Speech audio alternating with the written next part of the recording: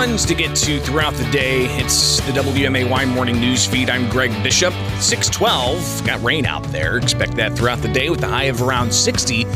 And a slew of information for you to keep you connected, including some interviews about building, interviews about sports, interviews about a whole host of things. And we'll review some of the latest news that happened over the past 24 hours at the Illinois State House, in Washington, D.C., and beyond.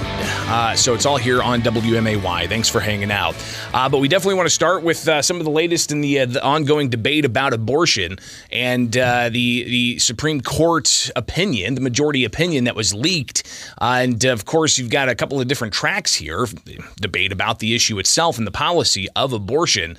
But you also have who leaked. And that investigation's ongoing. There's like 60 some odd possible leakers. Does that include possible Supreme Court justices? And the big question of, how that possibly could damage the integrity of the nation's highest court. But you also have, again, the debate about the policy of abortion and how this is being used in a political year. And in particular, how people understand what the draft opinion is. And again, this is a draft opinion. We don't know when exactly the final opinion is going to come out. But apparently this draft opinion was from back in February. So you've got to keep that into perspective as well. What ultimately, from my understanding, it does, and just for full disclosure, I have not read the entirety of the opinion. But from all other reviews of it I've seen, it ultimately is putting it back into the hands of the states. Instead of having the Supreme Court be the precedent where you've got, 9 justices from 50 years ago, instead of that being the precedent, they want to put it back into the hands of state legislators. Now, Congress could come forward with, through deliberation, through debate, through, gauging their constituents' opinions on this. Congress could come in and pass a law to make it an issue federally, or possibly even bring about a constitutional amendment. But one thing that you have is this call of how if the Supreme Court overturns Roe v. Wade from 50 years ago, then it's going to be back in the hands of politicians. And you think that in a constitutional republic, a democracy, that's where you would want, not necessarily in the hands of politicians, though sadly by the nature of government, politicians are the ones that elected into office. But you would think that you would want that back into the hands of the local people who have the ability to hold their elected representatives the most accountable. And we see it here in Illinois. We have a Democratic majority. They've won elections. You can, I guess, dig into the mapping process and how that's been manipulated in the past to bring about different outcomes. But regardless, you look at Illinois and the policies that the state has put in place, and that includes, pretty lax provisions concerning terminating a pregnancy, taxpayer funds for it, allowing for a doctor to determine the viability of a child, removing parental notification. These were all things done just exactly through the mechanism that the U.S. Supreme Court is ultimately wanting to put into the hands of states. So we have to approach this just understanding the complexities of how these very contentious political issues are debated and ultimately realized. So we'll get to some of what the national conversation's been, especially with President Joe Biden making some statements and reaction from the White House. So let's go ahead and get into what President Joe Biden said yesterday. And ultimately, it seems to be something that I think is going to have some legs as we get closer to the elections, not just the primaries, but also the November election. Here is President Joe Biden yesterday talking about who's responsible for all of this. Number one. Number two, what was the second one? Look. The second one was on abortion. As I said when when this hit, as I was getting on the plane to go down to Alabama, this is about a lot more than abortion. I hadn't read the whole opinion at that time. But this reminds me of the debate with Robert Bork. Bork believed the only reason you had any inherent rights was because the government gave them to you.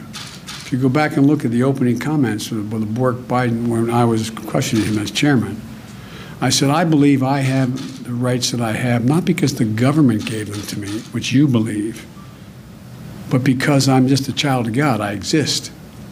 I delegated by joining this union here to delegate some obligation, some rights I have to the governments for social good.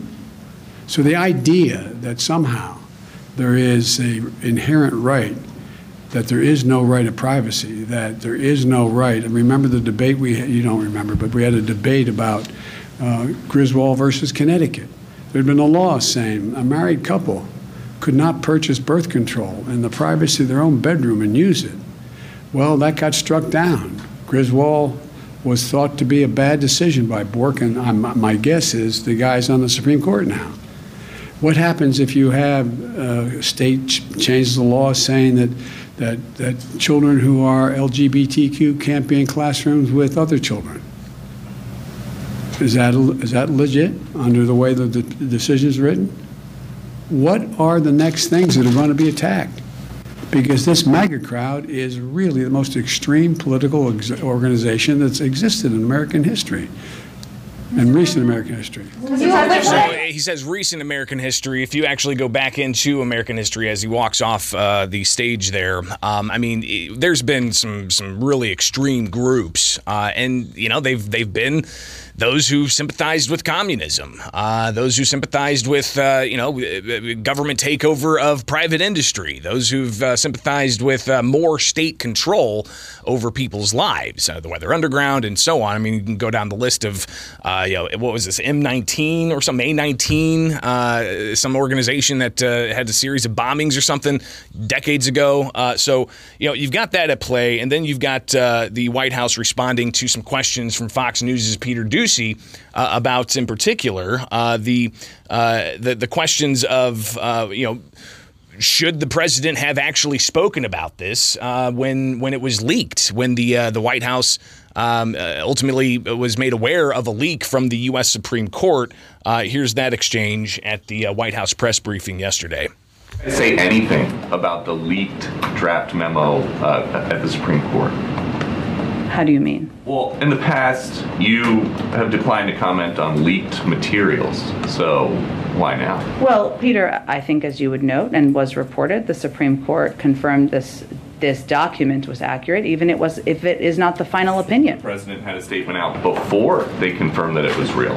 And in that statement, he made clear, we don't know if this is accurate.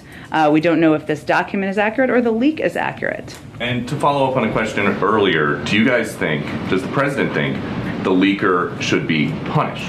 Again, that's up for the Department of Justice and others to determine. What our focus is on is not getting our distracted or our eye off the ball of what is most important to people across the country here, which is not the leak and the story of the leak. It is the fact that women's health care is at risk for millions of people across this country.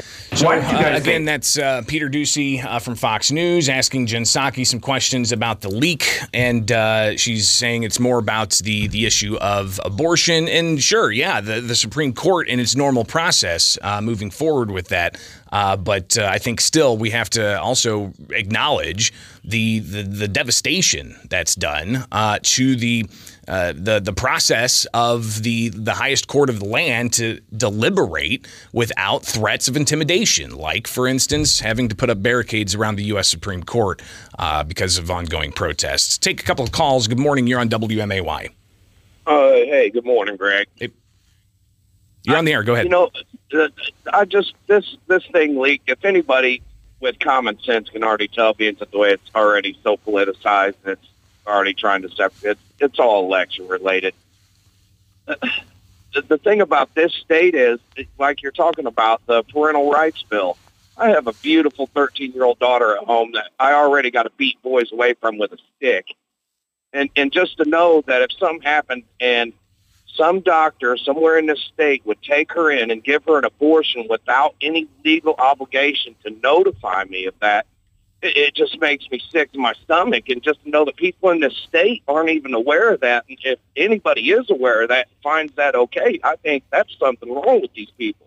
Well, and some have said that they are going to be putting out a information campaign highlighting the state's of Illinois, the state's abortion policies. And we've heard some lawmakers looking to expand those a bit more, including possibly providing taxpayer resources to have individuals travel from out of state to come into state to have that medical procedure done.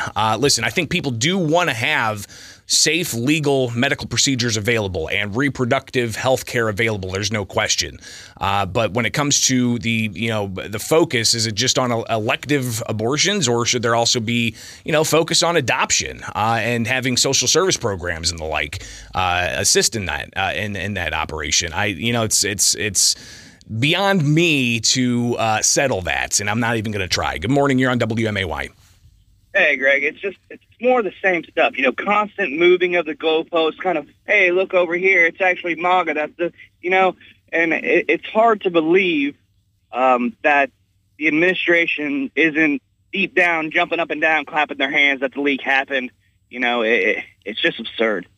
Well, listen, there's a lot of issues that everyday American taxpayers are facing. High inflation, energy prices through the roof. We're going to hear a little bit later on about concerns of rolling brownouts in Illinois. You've got crime. You've got a whole host of other things, foreign policy. And then you get this dropped. And that's what's taking a lot of the attention now. Got to take a break. It is Springfield's Morning News. I'm Greg Bishop on 92.7 WMAY. Springfield's news and